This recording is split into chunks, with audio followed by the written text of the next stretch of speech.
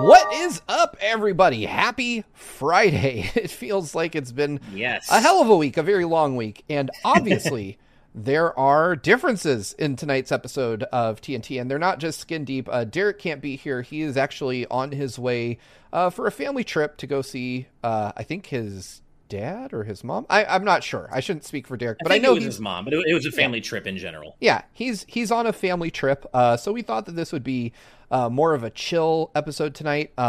We're trying out some new things here at TNT. There's a bit of housekeeping here for the beginning of the episode, so I'll go ahead and start with that.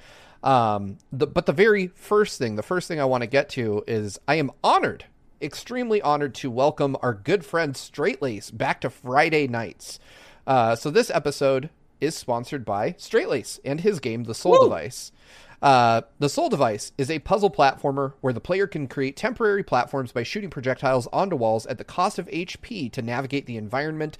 The game's third anniversary is on July 9th, and to celebrate, the developer Straightlace is working on an update with new puzzles in a challenge pack. Completion of those extra challenges will reward the player with access to abilities such as improved health regeneration to help with the main game's harder difficulties. Additionally, after the challenge update, Straightlace plans to work on a soulless difficulty, where the map will be redesigned to be more challenging and the player won't have access to the titular Soul Device, only the other unlockable abilities.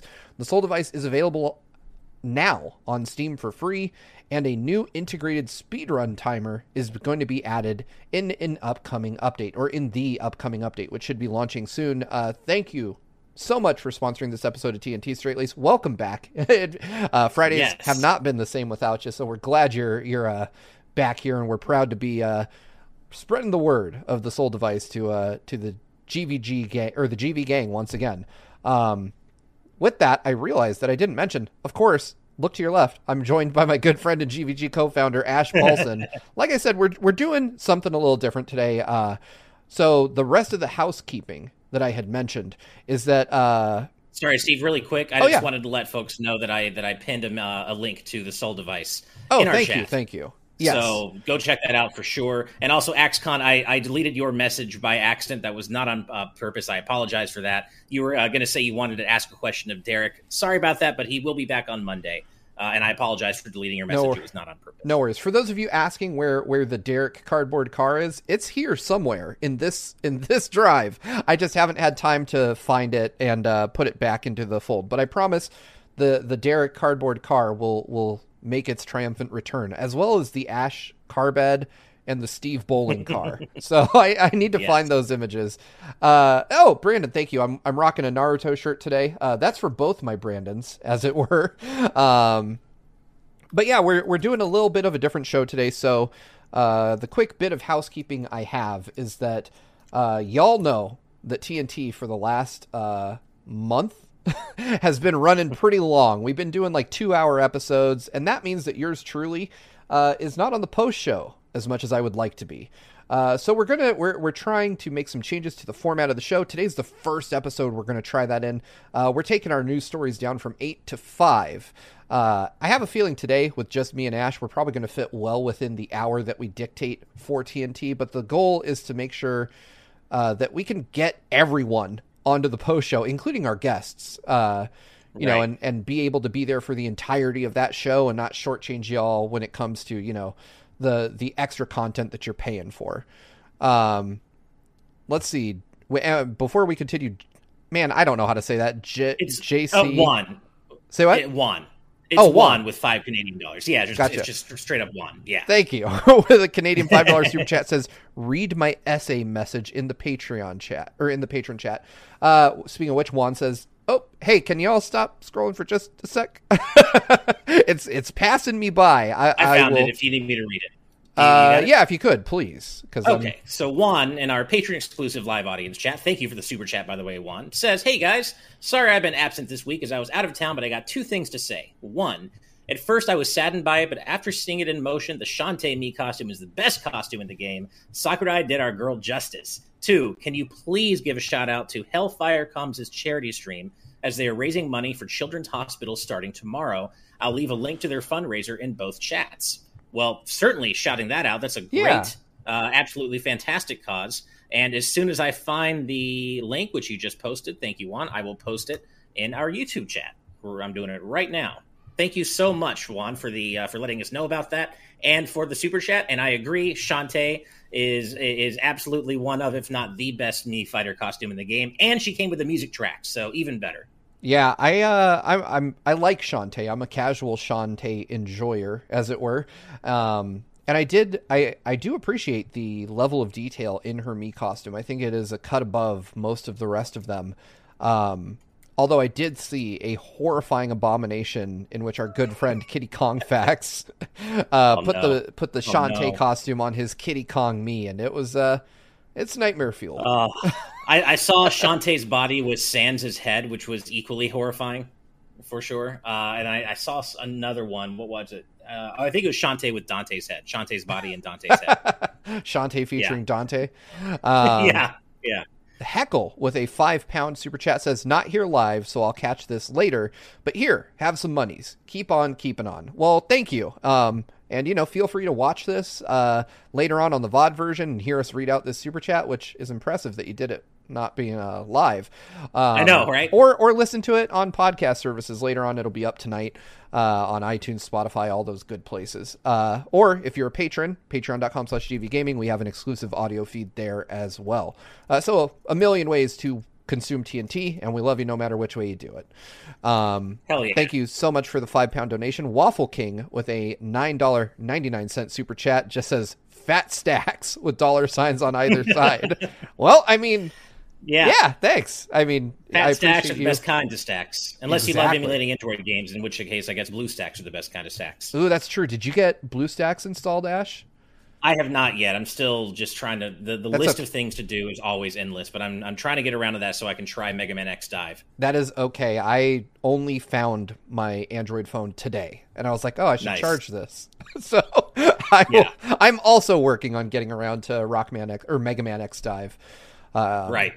Anyway, so we've got a few stories to cover. We're going to take a little more time with the stories today than we probably normally would because the flow will be a bit different today. So I'm going to go ahead and just start with this first story, and this one's kind of bittersweet for me. And that is that Nintendo has started a new series, Ask the Developer, and it might look a little bit familiar. So this is, stop me if you've heard this one before, a series in which Nintendo sits down with the developers of popular games, asks them to give some background on the creation of that game and some anecdotes behind the process. You might say that it's a little reminiscent of a former series they had in Iwata Asks. And it's... I think it's Ask Iwata, wasn't it? Was it Ask Iwata or Iwata Asks? I think it's Iwata Asks. I guess it was Iwata Asks. My bad. Yeah. So, obviously this one doesn't have a host, and I think that's probably the smart move here. They intentionally do not talk about who's asking the questions. And I think that's because Nintendo is cognizant of the fact that Iwata is irreplaceable. You can't just slot someone else in and have them take his place. So. But I think they also see the value in asking, kind of pulling the curtain back a little bit, as it were, on their creative process and on the games they make. This particular one is about Game Builder Garage, and it seems I'm a little surprised that that's what they chose. Not because Game Builder Garage is not fun or it's not, it's not an interesting title to talk about, but more because Nintendo does seem to be marketing Game Builder Garage quite heavily for what it is.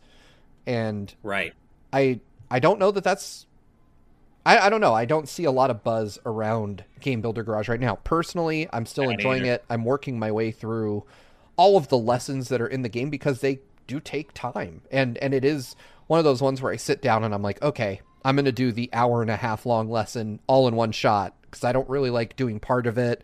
And then coming back and trying to remember what it is they were trying to teach me. Because it is, the further you get in, like right now I'm at a point where they have me making my very first 3D game, like my first three-dimensional game. And I'm like, this one I think clocks in at 90 minutes. And I'm like, I don't really want to get halfway through that and then have to go make dinner and deal with the kids and then forget what the hell, because they quiz you on it afterward and you have to pass the quiz to get to the next lesson.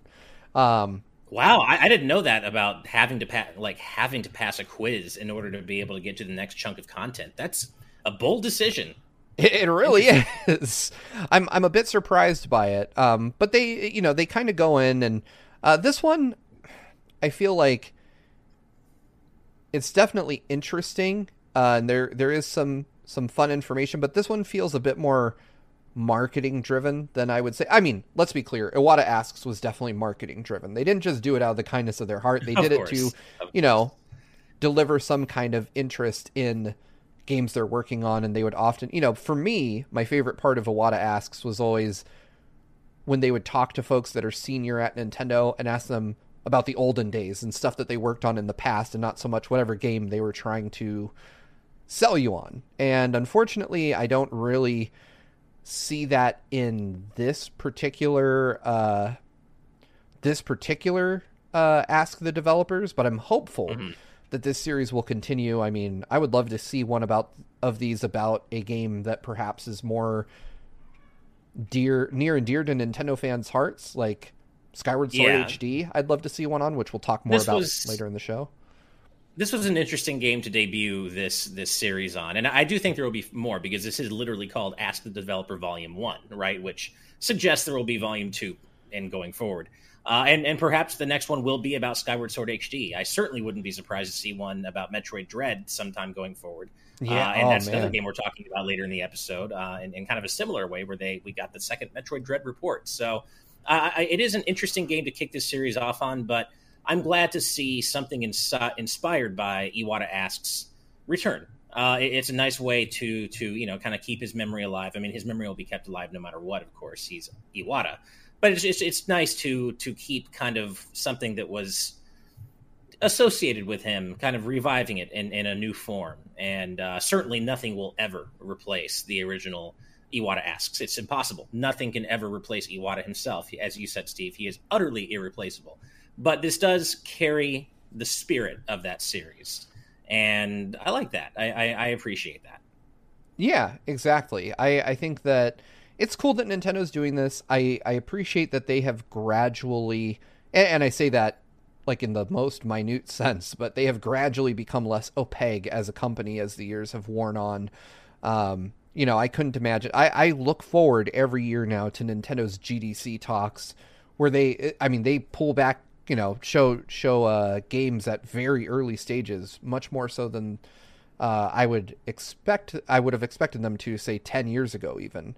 When we saw concepts for Splatoon where they had blocks of tofu and then eventually rabbits and then other stuff like that. Or even, I think they showed off, I recently retweeted this, but at GDC one year they showed off like a weird in-between step between the Game Boy Color and the Game Boy Advance, like a prototype Game Boy that they never ended up releasing, but that was something that they had fully, built out in between those. And I feel like Nintendo probably did their best at being kind of open and transparent, as open and transparent as Nintendo can be under Iwata, because Iwata was, one of the very few corporate CEOs that also understood the actual work being done in the trenches at Nintendo. He understood what the day-to-day of the people working for him was. And I think that, it's not a slight against Furukawa or anybody else that has held that position, but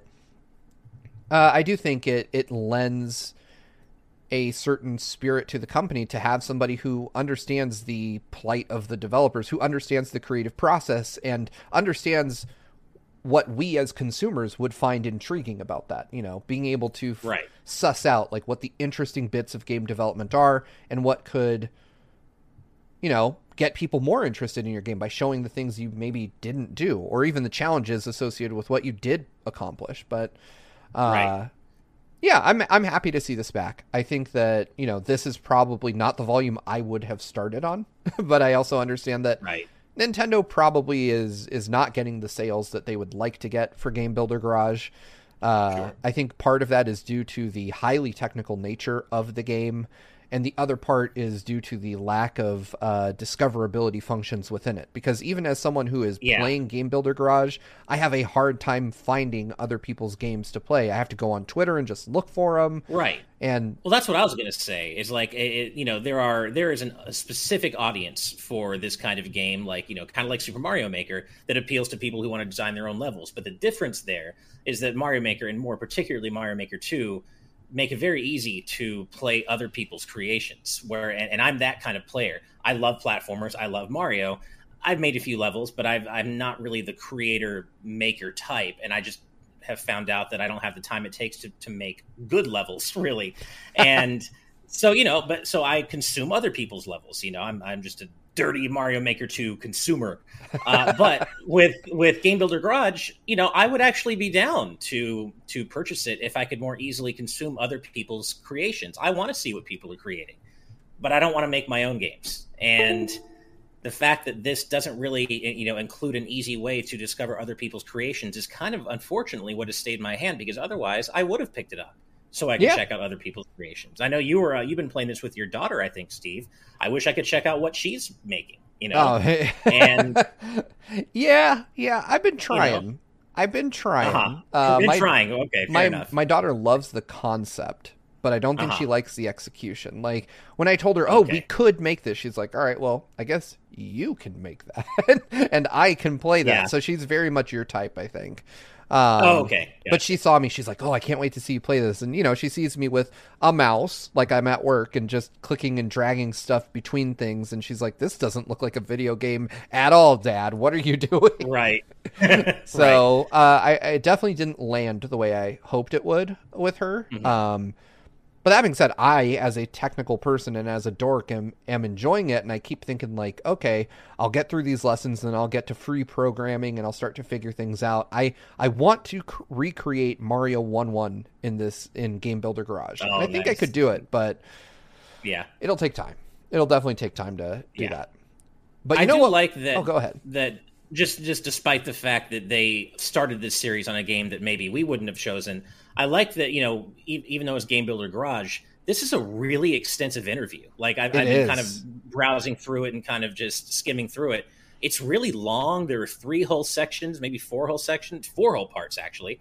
And it really goes in depth. And there's stuff here that you would find out in an Iwata Asks. Like, I think it's really cool to find out that Nodons were apparently inspired by Japanese pop idol groups. Yeah. Like, what? That's so neat. Like, that's something that we never would have figured out without this interview. Oh, yeah, and absolutely. That's so cool. Like, I look at them and I'm like, I don't understand that. But I've been playing the game. I'm like, pop idols. All right. I mean, I guess some of them I could see it, but many of them, like, and they confirm. Sorry, go ahead. Retry is just like a regretful old man that tells you embarrassing stories that he wishes he could forget. So that's so dark.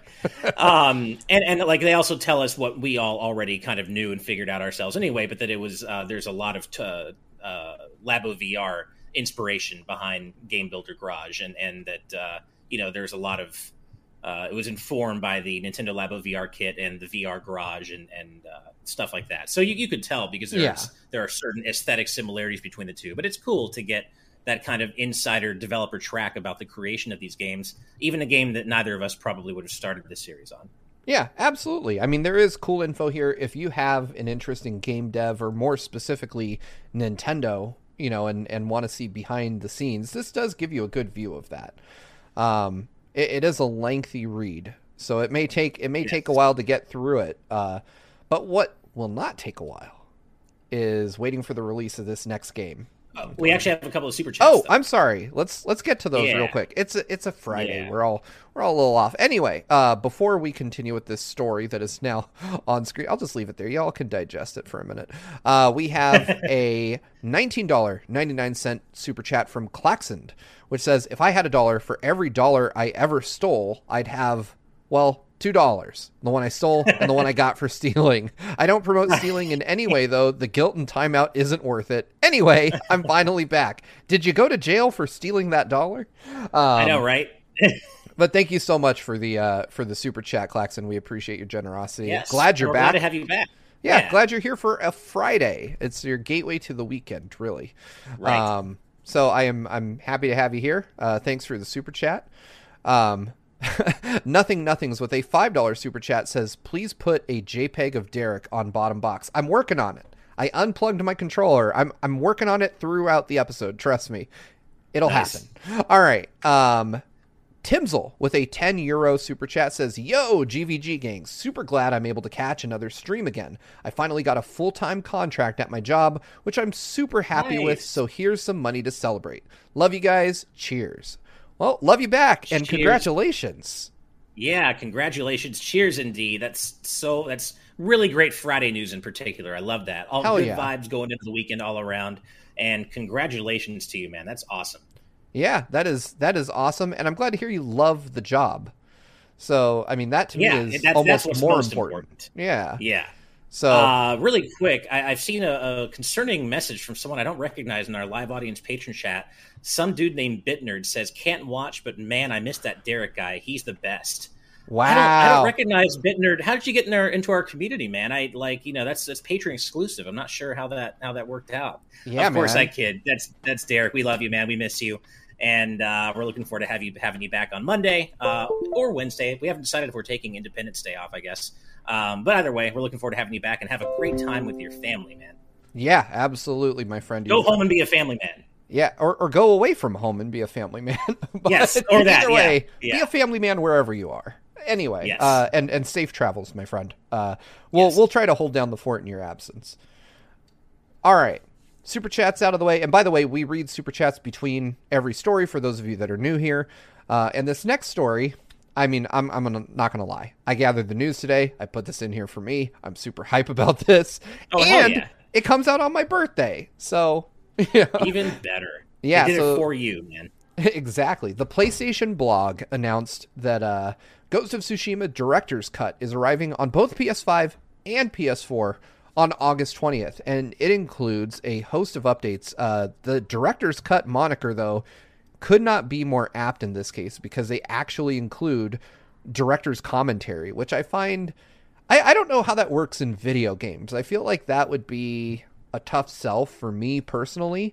Just because, I mean, Ghost of Tsushima, for those of you that have not played, I mean, it's kind of an open world game. So you can kind of go anywhere, do whatever. And I just don't know, like, what kind of commentary do you get from a game director as you're, like, riding a horse through Tsushima? You know, he's like, that grass was real hard to render.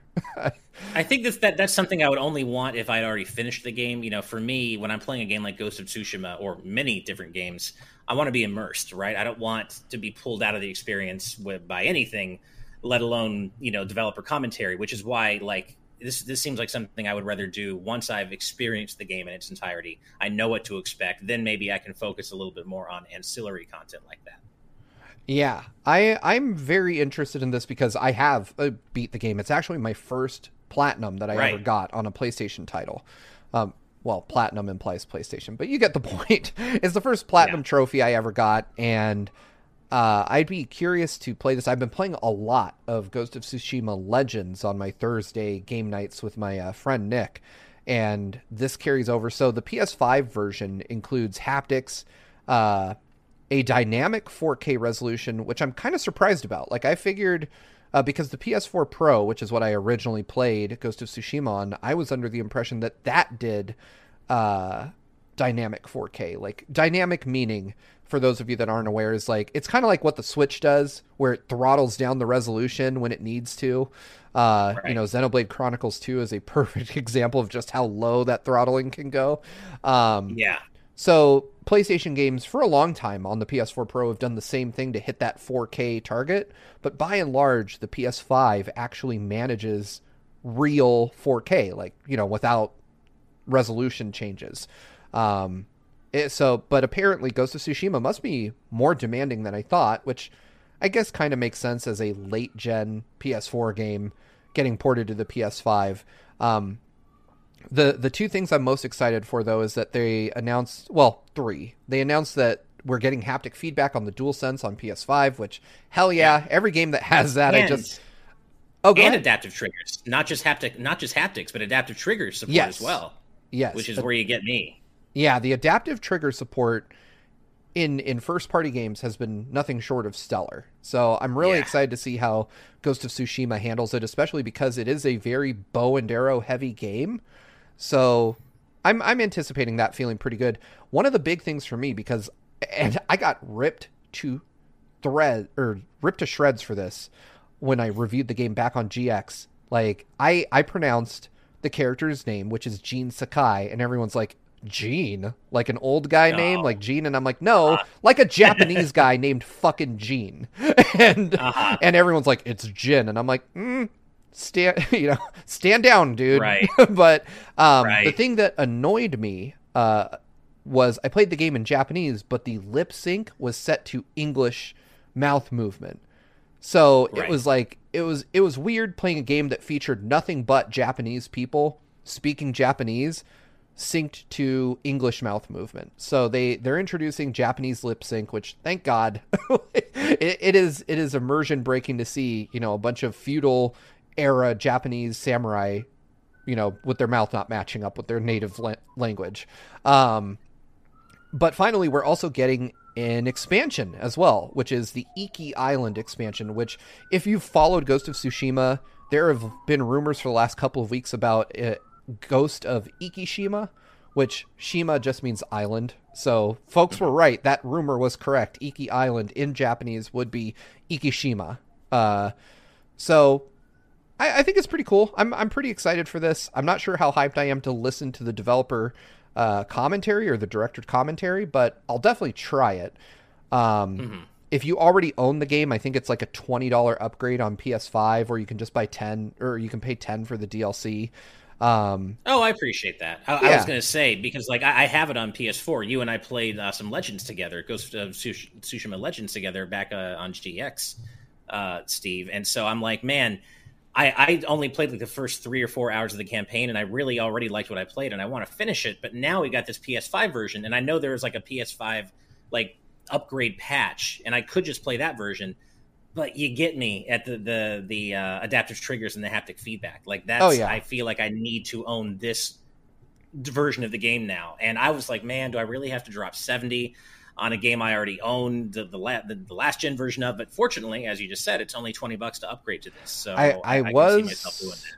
Wrong about that. So I was kind of sort of wrong. It's $30. So it's $29 to upgrade from. Where I got confused is apparently if you own the PS4 standard edition, the existing PS4 version, you can upgrade your existing PS4 copy to the PS4 version of the director's cut for $20. But if you want to upgrade from the PS4 version to the director's cut on PS5, then you throw $10 additional on that. So it goes up to 30, that seems fair. Yeah, it's like a $10 premium for upgrading. And I don't think that is all that bad. And even if you want to baby step it, which I think is kind of cool, you can pay the $20 to go from regular to directors. And then if you get a PS5 later down the line, then that upgrade from PS4 directors to PS5 directors is still just $10, which I definitely appreciate. Yeah, that's, I mean, I guess my one, I'll play devil's advocate here. My one point of caution is, like, is the upgrade going to be big enough to make me want to spend $30, especially for me, I beat the game. I did everything there was to do. But I would say bundling an expansion probably helps make that feel a bit easier for me. If it was just the 4K and the lip sync, I'd be like, well, I already did everything there was to do in the game, and I can still play Legends with my friends on PS4, but a whole new island sounds interesting. I just wonder how much gameplay there is in that island. It sure looks beautiful, though. That one screenshot on the PlayStation blog post of the purple trees, like, man, what a beautiful game this is. And that's nothing new, of course, but it's really strikingly gorgeous. And one thing I do want to highlight that's kind of buried at the bottom of this post, and that I really appreciate, is that there is going to be a free patch available that all players will receive a free patch that includes some new accessibility options for alternate controller layouts, as well as the option to enable a target lock-on during combat. Target lock-on is so huge. Yeah, exactly. And alternate controller layouts. As anyone who's followed GVG for a while, you all know that we're all about accessibility here. Everyone should be, should get to play and enjoy games, and anything that developers do to open their games up to more potential audiences is, a great thing objectively, in our opinion. So Oh, absolutely. accessibility is always a good thing, and hell yeah for them not locking that behind a paid upgrade. That specifically is a free patch. I really appreciate that. Agreed. Absolutely. And I do want to mention that you, Narukami, in our patron chat did mention that at least, it's not full price, whereas with Judgment, even if you own the PS4 version, you had to buy the whole game again, which, not a great look. Nah, that's really not. Yeah.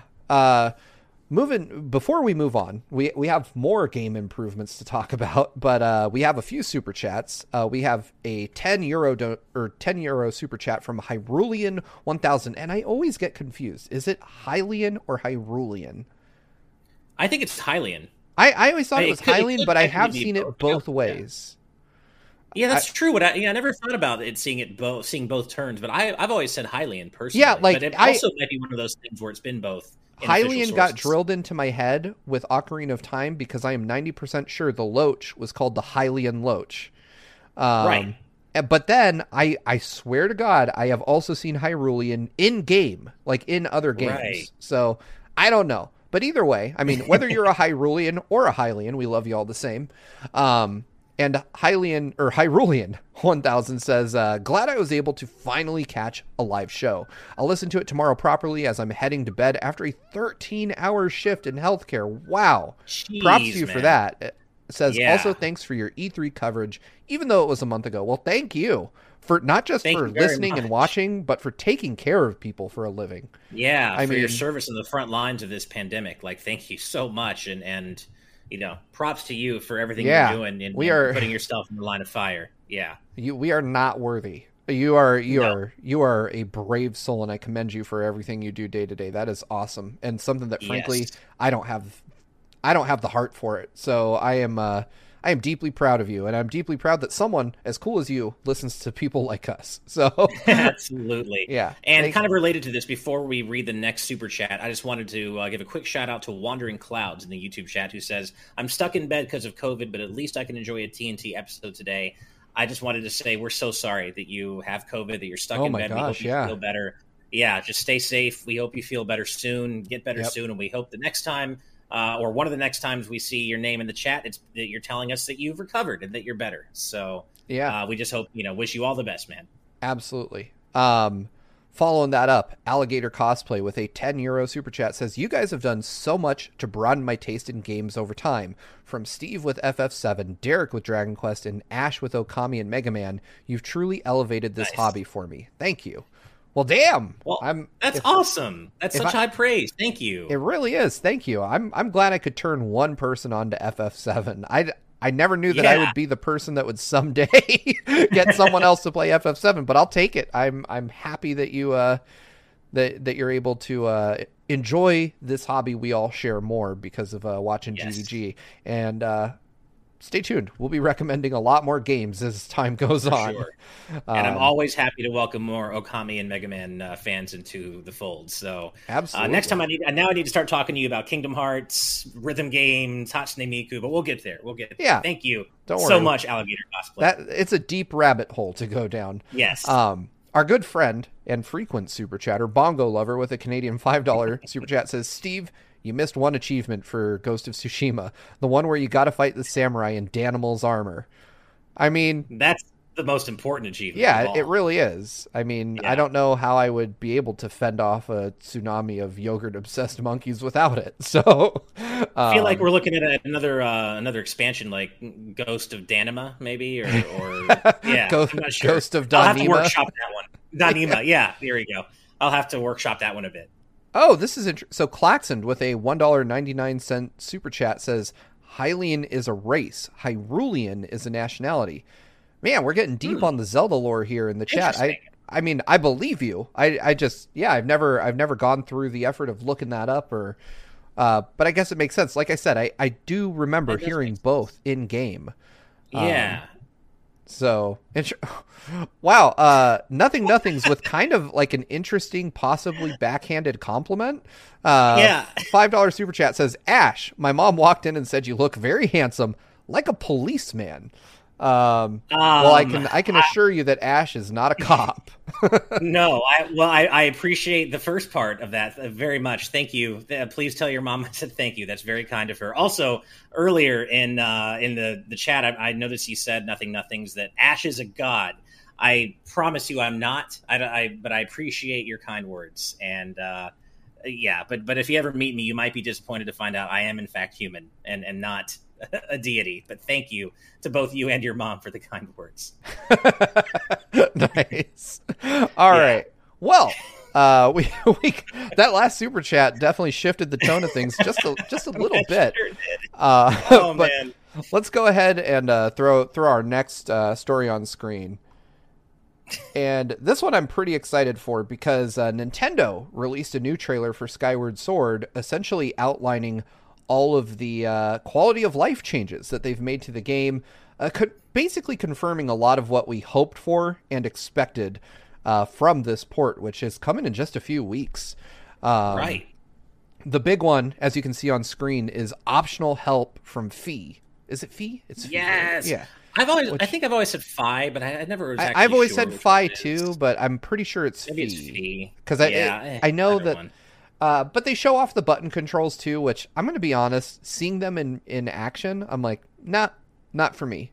I'm going to go Joy-Con all the way. But to be fair, I was also someone that on the original Skyward Sword, I loved the control scheme. Same. Thank you. Internet high five. Because, you know, I may have had issues with Skyward Sword, but the motion controls were not one of them. And I never understood folks who were like, it doesn't work, or the rolling bombs doesn't work. And I'm like, maybe it's got something to do with your setup, because all I can say is for me, the motion controls worked super well throughout Skyward Sword. And that was probably my favorite part of the game, other than, you know, like the music and the narrative. And so I completely agree with you, man. I'm glad the button controls are there for people who want them. Again, accessibility features, great. But if and when I replay this game in the HD version, I'm going motion controls all the way. Oh, yeah. I mean, I'm right there with you. I'll be playing this Joy-Con in hand. But the other thing I really love is that they introduced skippable cutscenes. Yes. They no longer have the issue with the item descriptions being reread to you every single time you quit the game. Thank God, or thank Hylia, I guess. Yeah, exactly. And they confirmed, which we've all been long saying, is that they dramatically improved the frame rate. So the gameplay is a lot smoother. Hey, look at that. So that's the big thing for me. 60 FPS in this game is going to be great. Normally, I would not read super chats out of order, but this is highly relevant to what we're talking about right now. Nice. Our good friend Brandon Bovia, manga letterer, expert on all things Japanese, with a $5 super chat said, I just looked it up, and Fi's name in Japanese is Fi, which is spelled out in katakana there. And so he says, so at least in Japanese, it is Fi, F-A-I. So yeah, I do remember, and that was where I started pronouncing it Fi, because I've played most Zelda games in Japanese just to get them like a little bit early, because that's just that I have a sickness. And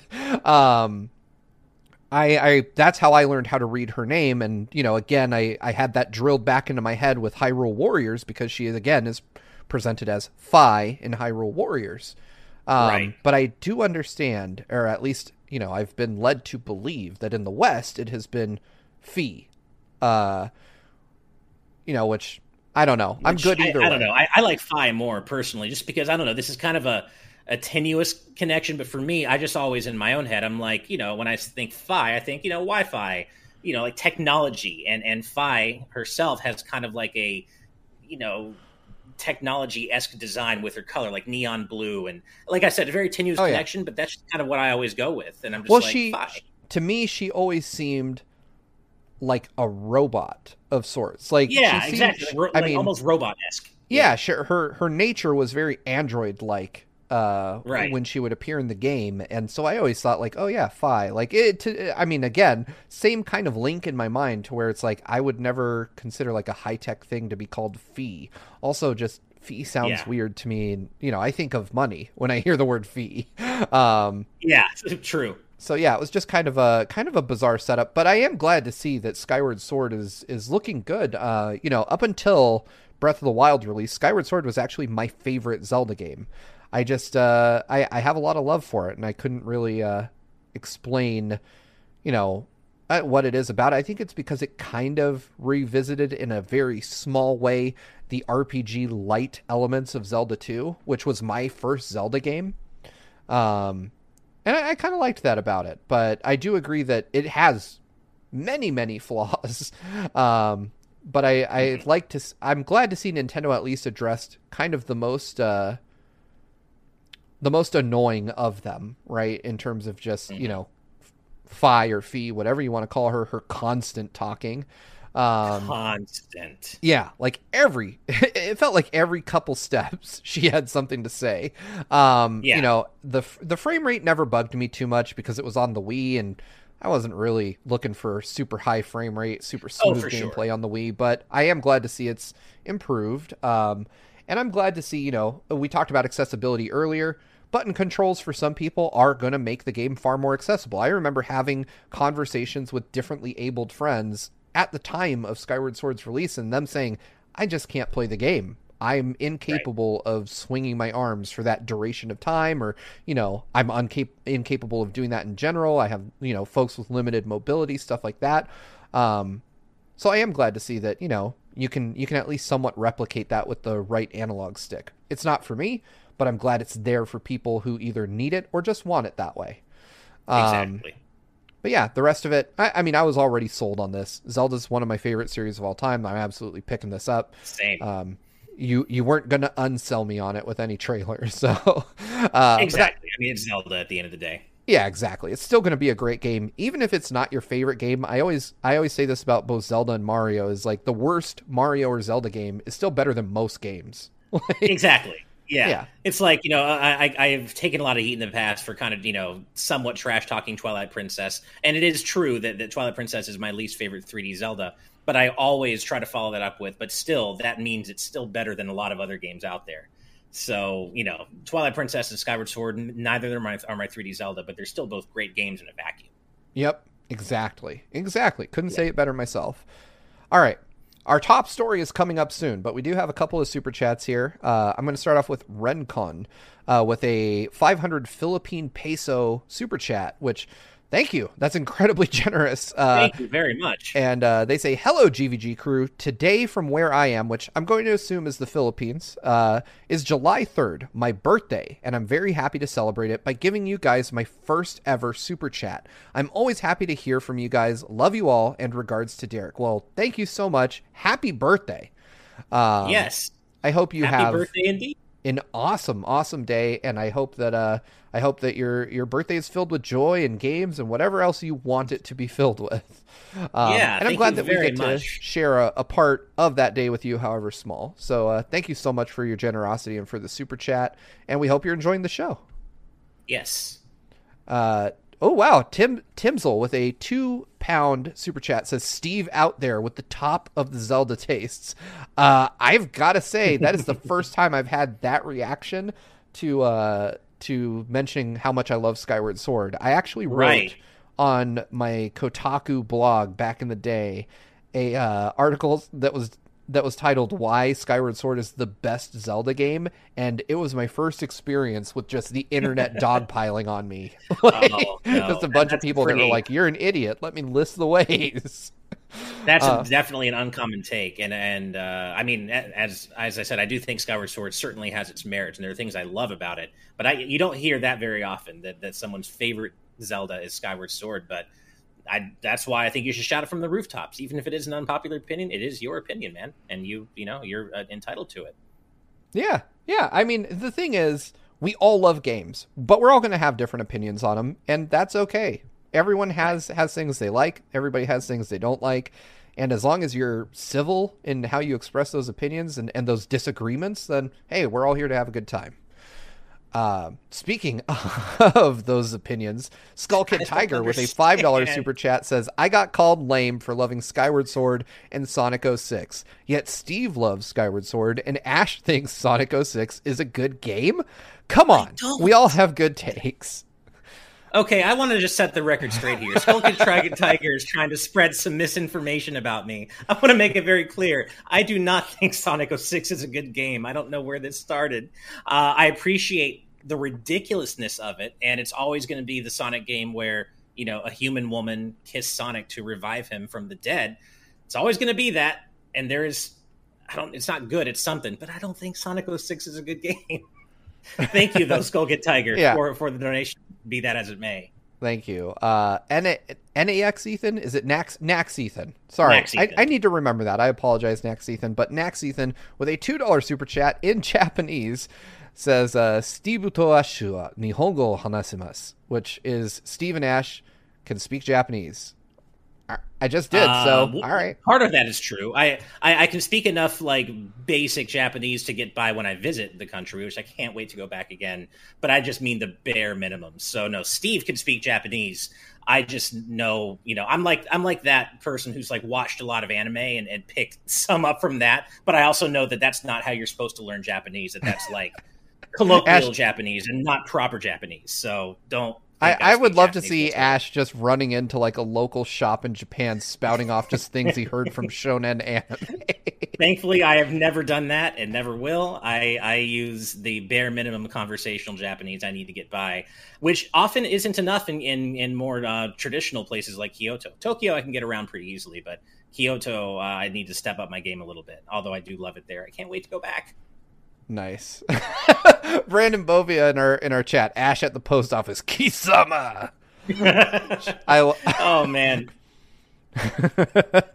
chocolate cake, which one of our famous bathtub donors is back with a $2 super chat, says, "Are you an otaku too?" I probably qualify. I'm not gonna lie. Oh, I absolutely qualify as an otaku. Strong and proud, man. There's nothing wrong with being an otaku, and I certainly think I qualify as one. I love Kingdom Hearts. I love over-the-top anime. I just finished watching Gurren Lagann. How much more otaku could you possibly get? I mean, yes, I certainly am. Nice. All right. And yes, it is a Metal Gear line. It is a Metal Gear line, yes. Yeah. We understood the reference, but either way, we're going to take it seriously. Yeah. All right.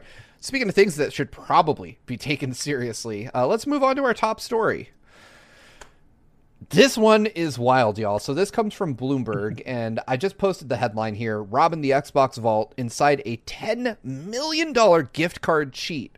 So this was an interesting this was an interesting story to read. This was essentially about just a lone Microsoft engineer who was responsible for testing things involved with gift card purchases. And this engineer discovered, and I recommend read the whole story at Bloomberg. So I'm just giving you the Cliff Notes versions. This engineer discovered that when they were setting up to test in-game purchases with gift cards and stuff like that, that it was generating codes worth real money that actually worked, as we would call it in the IT world, in production, right? Usually, so what I mean by in production is this guy was generating codes to just test purchases with, and if he had given those codes to someone, he discovered, they would work on a retail Xbox. And this happened every time he tested. So he decided, like, hey, I'm going to print off a $10 code and see what happens. I'm going to go sell that $10 code to someone on the internet. And then it worked and nobody noticed. And so he kind of office spaced this thing where he started just shaving codes off the top. And over, I think they said it was 2 years that he got away with this. And in 2 years, he generated $10 million worth of Xbox gift card codes and sold them. This guy, and he quit his job and bought they said a house that was in the 7 figures of worth and was buying like a jet ski and like a winter home and all this other stuff.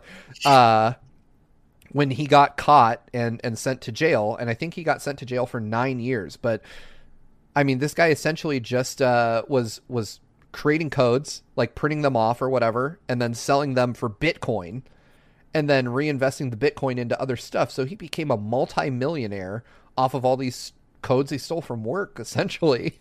And I gotta say, had plans to buy a ski chalet, a yacht, and a seaplane. Yeah, this guy, and it was already living in a lakefront home. This guy was Phil Spencer rich. Like, he was living in a 7-figure home, like 7 figures. So that means north of $1 million for his house. And on top of that, like Ash said, ski chalet, seaplane. Like, this guy was living a whole ass life off of Xbox gift cards. It's not often that you hear about white collar crime like this in the video games industry, but I do find it interesting because they mention in the article that this guy at one point was selling so many gift cards that he was responsible for fluctuations in their value. Like, he would, I mean, I want to know, and again, I read most of the article, but I recommend going to Bloomberg to read the whole thing just because it is a brilliant piece of reporting, but I really want to know how many this guy was offloading that he could literally make $10 cost less than $10. Like, that is... Right. Well, yeah. And the thing that gets me is, like, I guess maybe I've heard that when you commit crimes like this, sometimes you start feeling invincible, that like you're never going to get caught. And I maybe that's what happened here. But did this person not think that they were going to get caught eventually? Like, given what they were doing and given the magnitude and the massive scale of the crimes being committed here, did they just not assume that they're not going to live in that lakefront home for the rest of their life, that this is going to end? And it did end 2 years later. It only took investigators 2 years to catch up to this guy. And I find this point particularly salient due to that. It says in the article, friends remember him as a clever but average student. A report card shows he received a C in finance, and here's the important part, and a D in risk management. Yeah, you think? Because you should have managed that risk a little bit better, or maybe just not done it in the first place, because now you're spending 9 years behind bars. Was it worth it? Yeah, that's the really weird thing. Is like, why would you go through all this trouble, Yeah.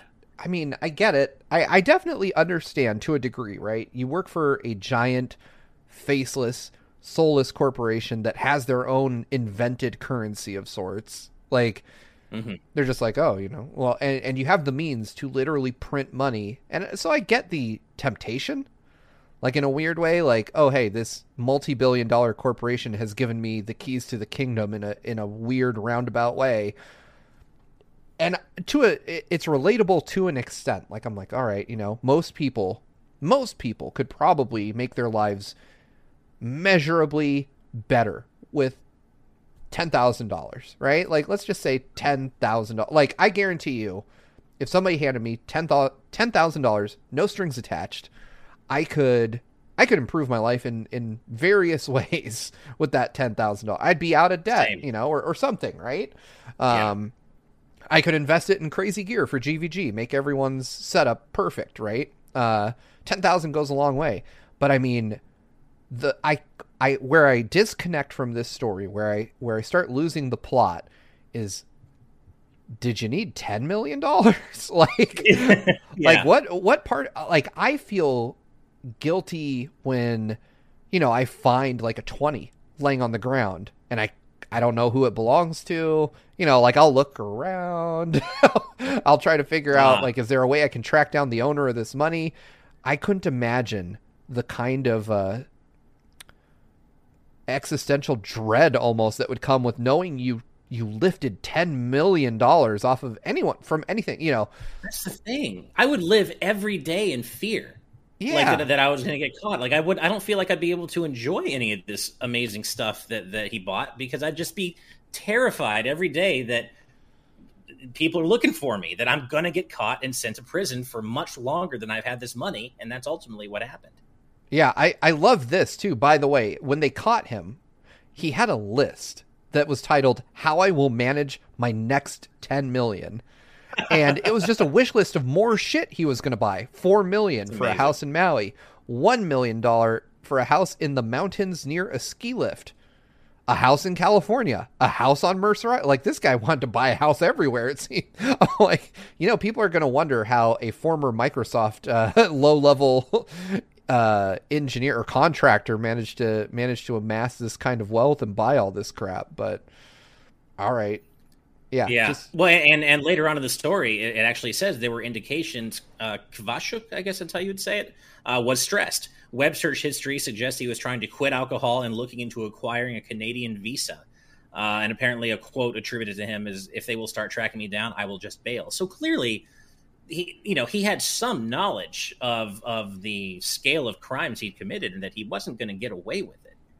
And even if he did, let's say he did get away with it.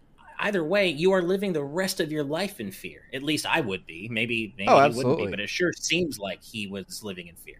Well, the funny thing is, too, you have to know to a degree that you are fucking with forces well beyond your control. Like, I mean, these are the same companies that, put an Australian hacker in prison just for looking at plans for a new Xbox. I mean, that guy definitely did not cost the company millions of dollars. He just leaked information about the 360 on the internet. He didn't ransomware them, didn't do anything. He was just an idiot who, decided he was going to hack Microsoft and then leak the things he found. And that guy went to prison. I was like, if there's one thing corporations love more than their information, it's their money. And for him to literally just be stealing millions of dollars from them, I don't know, man. I would have been terrified. I wouldn't want Microsoft's lawyers coming after me. Yeah, and they were already on the hunt by February 2018. And of course, this is exactly what happened. They, corporate investigators traced irregular activity to 2 internal test accounts assigned to employees on Microsoft's store team. Because of course they did. Did he not think he was leaving an obvious trail? Like, that's what I don't get. It's like the wanton lack of regard for personal risk. You're clearly going to leave a trail. The investigators learned that the 2 accounts had already gobbled up almost $8 million in codes that were being sold on black market sites. They blacklisted the 2 test accounts. Then immediately, I love this, only for a 3rd account to begin buying codes a few days later. And that account had the password store123 with store being the $. That is... Wow. I can't. Really?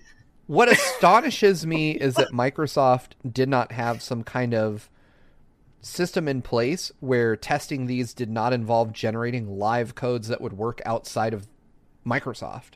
Like, as someone who designs and creates test environments for a number of things in my real outside of GVG life, I would never do this. Like, I would never be like, you know what, just test it in the same production system we use for everything else. Like, if I was in charge of, like, I would fire the hell out of anyone who designed this. I'd be like, you are very bad at your job and you need to go now. Yeah. I don't know. But I mean, it's a wild ass story. Go to Bloomberg, read the whole thing. It is incredible. Yeah, I tried to post it in the chat, everybody, but unfortunately the link is too long for the 200 character limit in chat, and I've been busy kind of skimming through the article instead of making a shorter link. But definitely check it out. It's fantastic. Yeah, we have one last story to go. I don't think we got any new super chats in between, so I don't believe so. Oh no, we did. Did we? Okay, sorry about that. Yes, we got 2. So we have a chat from Sax08. With a $4.99 super chat, says, what would be the best way to learn Japanese and got a promotion at my job? Well, 1, congratulations on the promotion. That's always awesome. Hell yeah. That is great news. 2nd, Japanese school. 100% go to school for it. My journey into learning Japanese, and I'm not fluent, I'm just good enough. My journey started as a young kid, literally trying to figure it out on my own. Big mistake. That, it just led to confusion. But when I was in college, the very first class I signed up for was beginning Japanese. And that opened it up for me so much. Just having the ability to sit down with a native speaker. I was fortunate insofar as my Japanese teacher was a Japanese woman who, was born and raised in the country, which made it that much easier to understand. And she did a great job explaining grammar and as well as, how to speak properly, how to use honorifics, when to use them, what age groups it's appropriate for, and the cultural connotations of both using and not using them, which was very, very helpful. So I would recommend, if you're of college age or if you're at a high school that offers a Japanese language class, start there.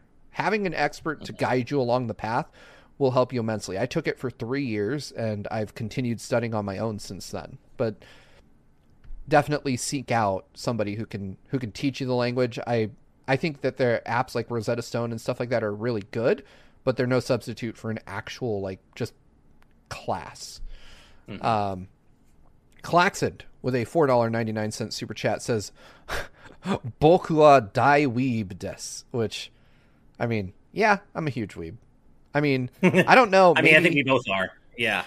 Yeah. He also captions that with, it's true because I didn't even use Kana, which, to be fair, that is a turbo weeb move. Romanji is right. Is the weeb Japanese language printing of choice. You know what? It isn't. I think all three of us honestly qualify. I think you could easily find at least 10 reasons all three of us individually qualify as both otaku and weebs. Oh, absolutely. Completely. Absolutely. And I'm totally fine with that. Yeah.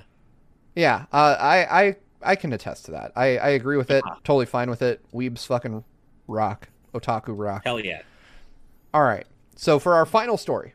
Wow, we're closing out. We're going to have a post show, folks. All right. So for our final story, Metroid Dread Report Volume 2 is dropped, and it's all about PlayStation 5.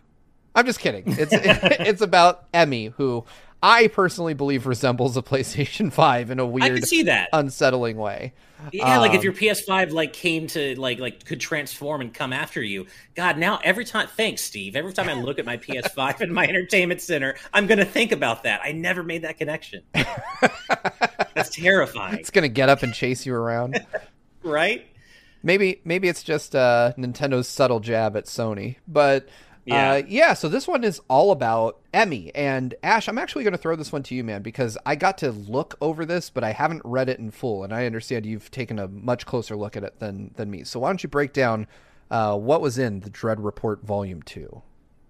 Well, as as it was suggested, this is really all completely about the Emmy, and they go into detail about stuff we already know, as well as a few things we might not have. Of course, story-wise, we were kind of reminded that the Galactic Federation dispatched several Emmy to the uncharted planet ZDR to research whether the X-Parasite actually was eliminated completely in Metroid Fusion.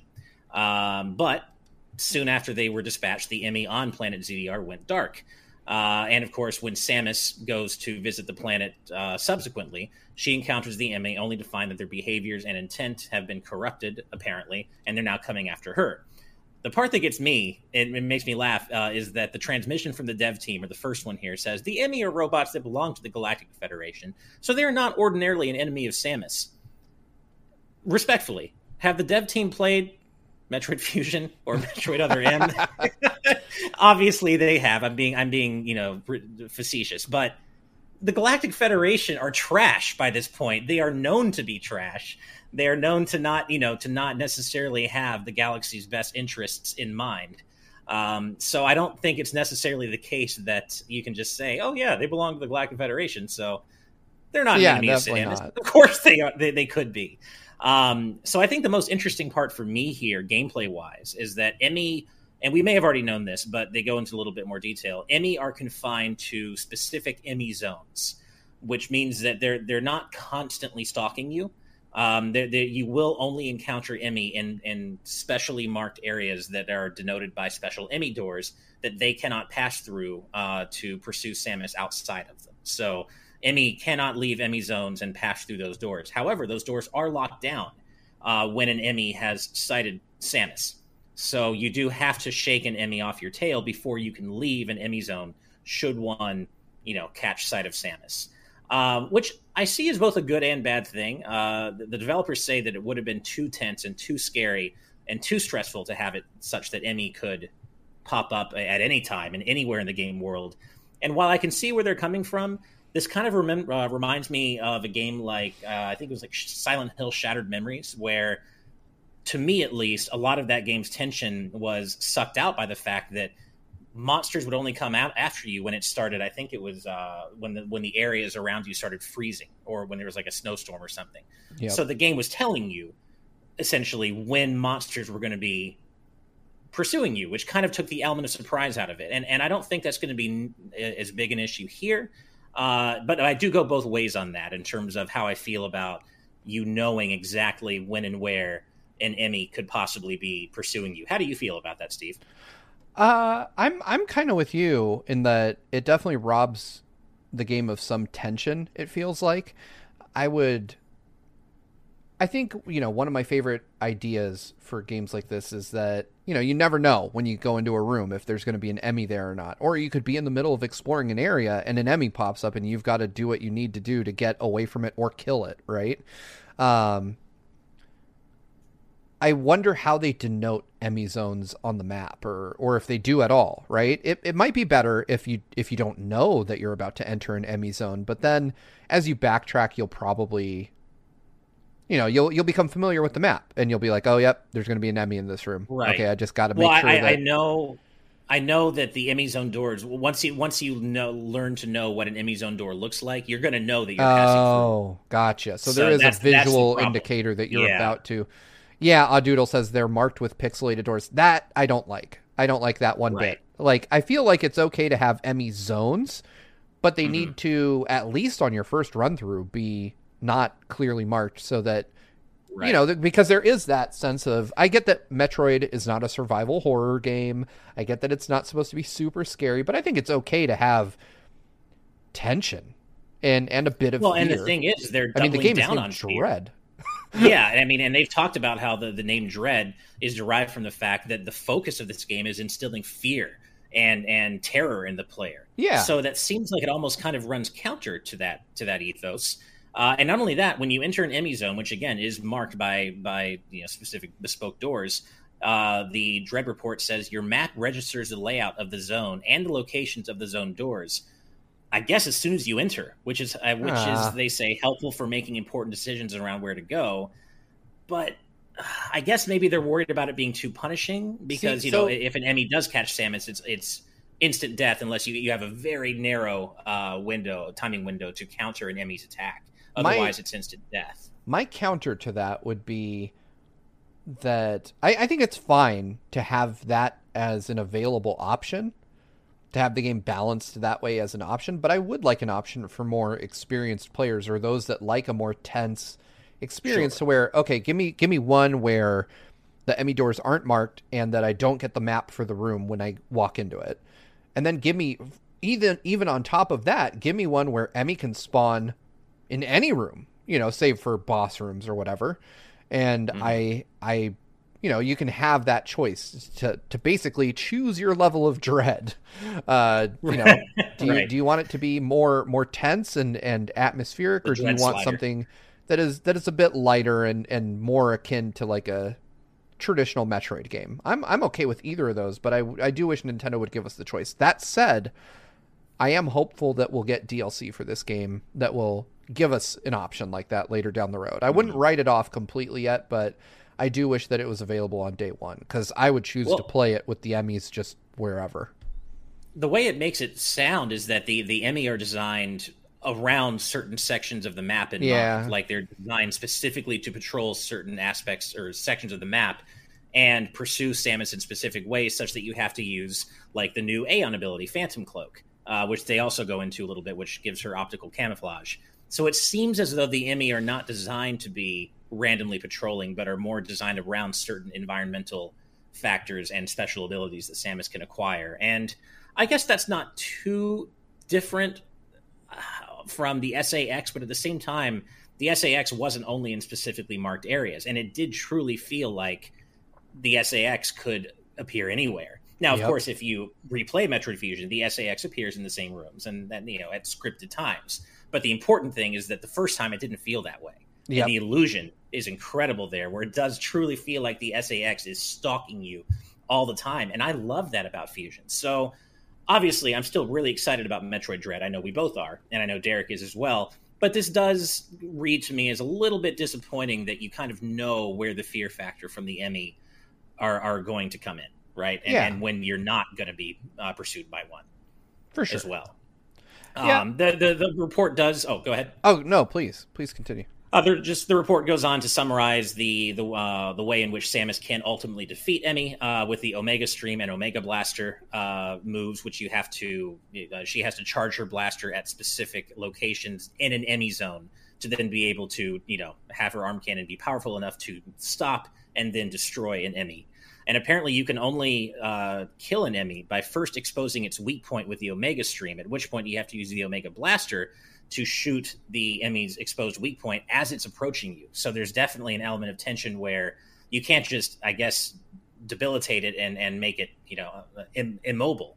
It's still going to be pursuing you as you're trying to destroy it. So that's pretty cool. That is cool. And then as kind of a tease at the end, the question is posed, how many Emmy are there? And they say the announcement trailer shows several Emmy, including 2 models that differed in color as well as a broken one. However, this illustration, meaning the key art of the game, shows 7 shadows of Emmy behind Samus. It seems there are more kinds of Emmy out there. And then they tease how each Emmy has different abilities, but they don't go into what abilities those are, and they're going to kind of save that information for later. Nice. And then they tease us with the subject of Metroid Dread Report Volume 3, and I'm pretty interested in this one. They say 7 key words that define Metroid. Please look for it soon. So I'm definitely looking forward to the third report. Yeah, me too. I would be curious to see where that goes. Anyway, with that, we've covered the top 5 stories from today's and yesterday's news, but mostly today's. Yes. Well, it's the end of the show, and we're actually going to have a post show tonight. So we do have one more. Oh yeah, please go ahead. Okay, so it's Real Radic with $5 Canadian. Thank you so much. Saying Sony poaches Sakurai after he is done with Ultimate to direct the reboot of PlayStation All Stars. I would be so happy. Man, I mean, that would be cool, but this man needs a break, man. I would like to see him kind of flex his creative muscle a bit more. But that being said, and I know this will never happen, it's like a dream scenario, but I would love to see some of Nintendo's like most legendary developers just work on different hardware and see what they could, because I mean, they draw so much out of the Switch, which is just such an underpowered machine. Honestly, it really is. Seeing them be able to run wild with their ideas on something with like modern horsepower, like the PS5, it gives me goosebumps thinking about, Miyamoto and Aonuma and all those folks having that kind of power at their fingertips. But then again, it may also just, it may be a case of where they know it so well because Nintendo does a great job of training them up on the hardware. So it's really debatable if, those same developers, talented though they are, could pull the same potential out of a system like the PlayStation. Really depends on developer documentation and a whole lot of other things besides the developer's innate talent. Before we sign off, Cameron Sharp with a 20-pound donation. Wow. Thank you. Thank you very much. You said you wanted a Sonic theme park previously. There was one here in the UK called Sonic Spinball. The ride is still there, but the contract with Sega ended. The theming is gone, but there is still a Dr. Eggman partway through. That's cool. That is almost like an analogy for the current state of 3D Sonic. The bones are still there, but lots of it is unrecognizable. Eggman's halfway through it, but thank you so much for the super chat. We definitely appreciate it. And I do want to answer Claxon's question really quick, asking, do I need some sort of account to become a patron? You need to sign up with Patreon to then, support us on Patreon. So you do have to create an account on Patreon, but that's all you have to do. And creating an account itself is free. So certainly if, we appreciate you being interested, go check us out on patreon.com at patreon.com/GVGaming. And as Steve kind of said at the beginning of the show, kind of scaling down how many news stories we cover in each episode is a work in progress. We're trying to find a new groove that gets us done in about an hour so that we can give full time to our patron exclusive post show as well. But we're always soliciting feedback. So obviously today we talked about 5 stories for longer as opposed to 8 stories for less time and going a little bit over late. So it's a work in progress. Please give us your feedback. Let us know what you think. We're always listening. And that goes for both patrons, of course, as well as those of you on YouTube here. So just wanted to get that out there. But it is a work in progress and by no means set in stone or anything. Yeah, absolutely. Well said.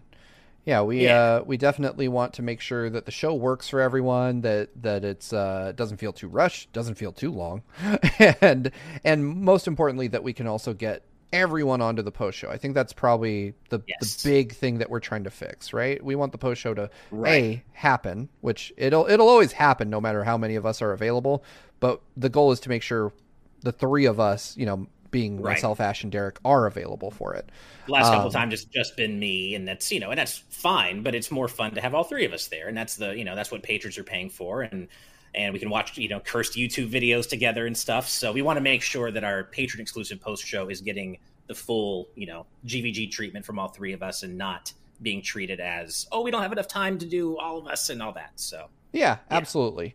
Speaking of which, we probably should get to that post show. So, yes, we've reached the end of today's news. Thank you guys so much for watching this episode. As you all know, at the end of episodes like this, we definitely, we need to give a thank you, not just to our subscribers who are watching us here live on YouTube, those of you that are listening on podcast services all around the world, but especially our patrons. You guys help us keep the lights on. You help us do what we love to do 3 times a week here, as well as, your support helps us produce all the other stuff that ends up on the channel. None of that would be possible without your support. And of course, we have to give an extra special thank you to our patrons at the producer tier for helping to make this show happen. You all know who you are. We love you very much. Apparently, I broke our credit sequence. Like, Ash and I are each occupying half of the screen. Oh, no. I apologize for the Lovecraftian nightmare I've created here for you. But anyway, we also have to give a extra special thank you to our patrons at the executive producer tier and above.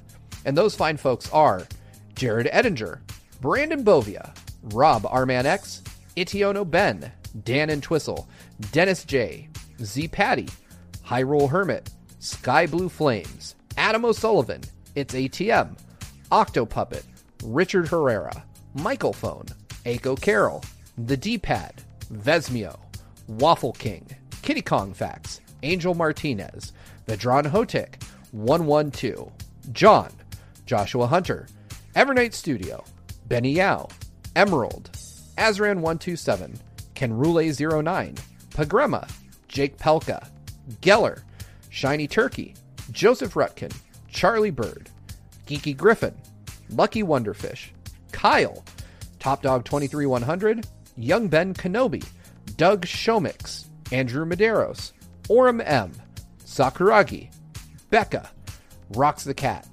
Fizzywig Hoyd, Critmonger, The Legend of Groose, Eddie B, Kayed, Kit Fisto, Westegg, Deaneth, Coda, Michael McCaw, Matthew Wong, Goron Amber, Straightlace, Justin Matthews, Hoobie, Wolfex Blake, Moon Macarons, Mega Conrad, Ascaron 809, Kane, Captain Finlandia, 60 Minutes and 60 Seconds, Christopher Masterson, Spicy Pandaughter, The Game Orb, Dano the Artist, Grantles, Ravelox, Synchrolord, Brainchild, my mom, hey mom, Kotar Peck, Scuff196, Skull Kid Tiger, AJB Cool, Blizzica, Jason Uloa, Jaden Buck, Phantom Project, Lungs and Roses, Darik, Jeff Ed, Ray Clausen Jr., Nathan the Voice Actor, Hulkamaniac 55, Chibi J, Bongo Lover, and Mumbling Yeti. Woo! Woo! Well, y'all, thank you so much for watching. Remember that you too can become a patron over at patreon.com/gvgaming, where for as little as $5 a month, you can get access to our patron exclusive post show, which is where we're headed right now. We'll see y'all in about 5 minutes for the patron exclusive post show. But if you're here just for the YouTube portion, thank you so much for watching. Have a great night. Have a wonderful weekend. As always, good night and good vibes. Bye, everyone. Bye, everybody.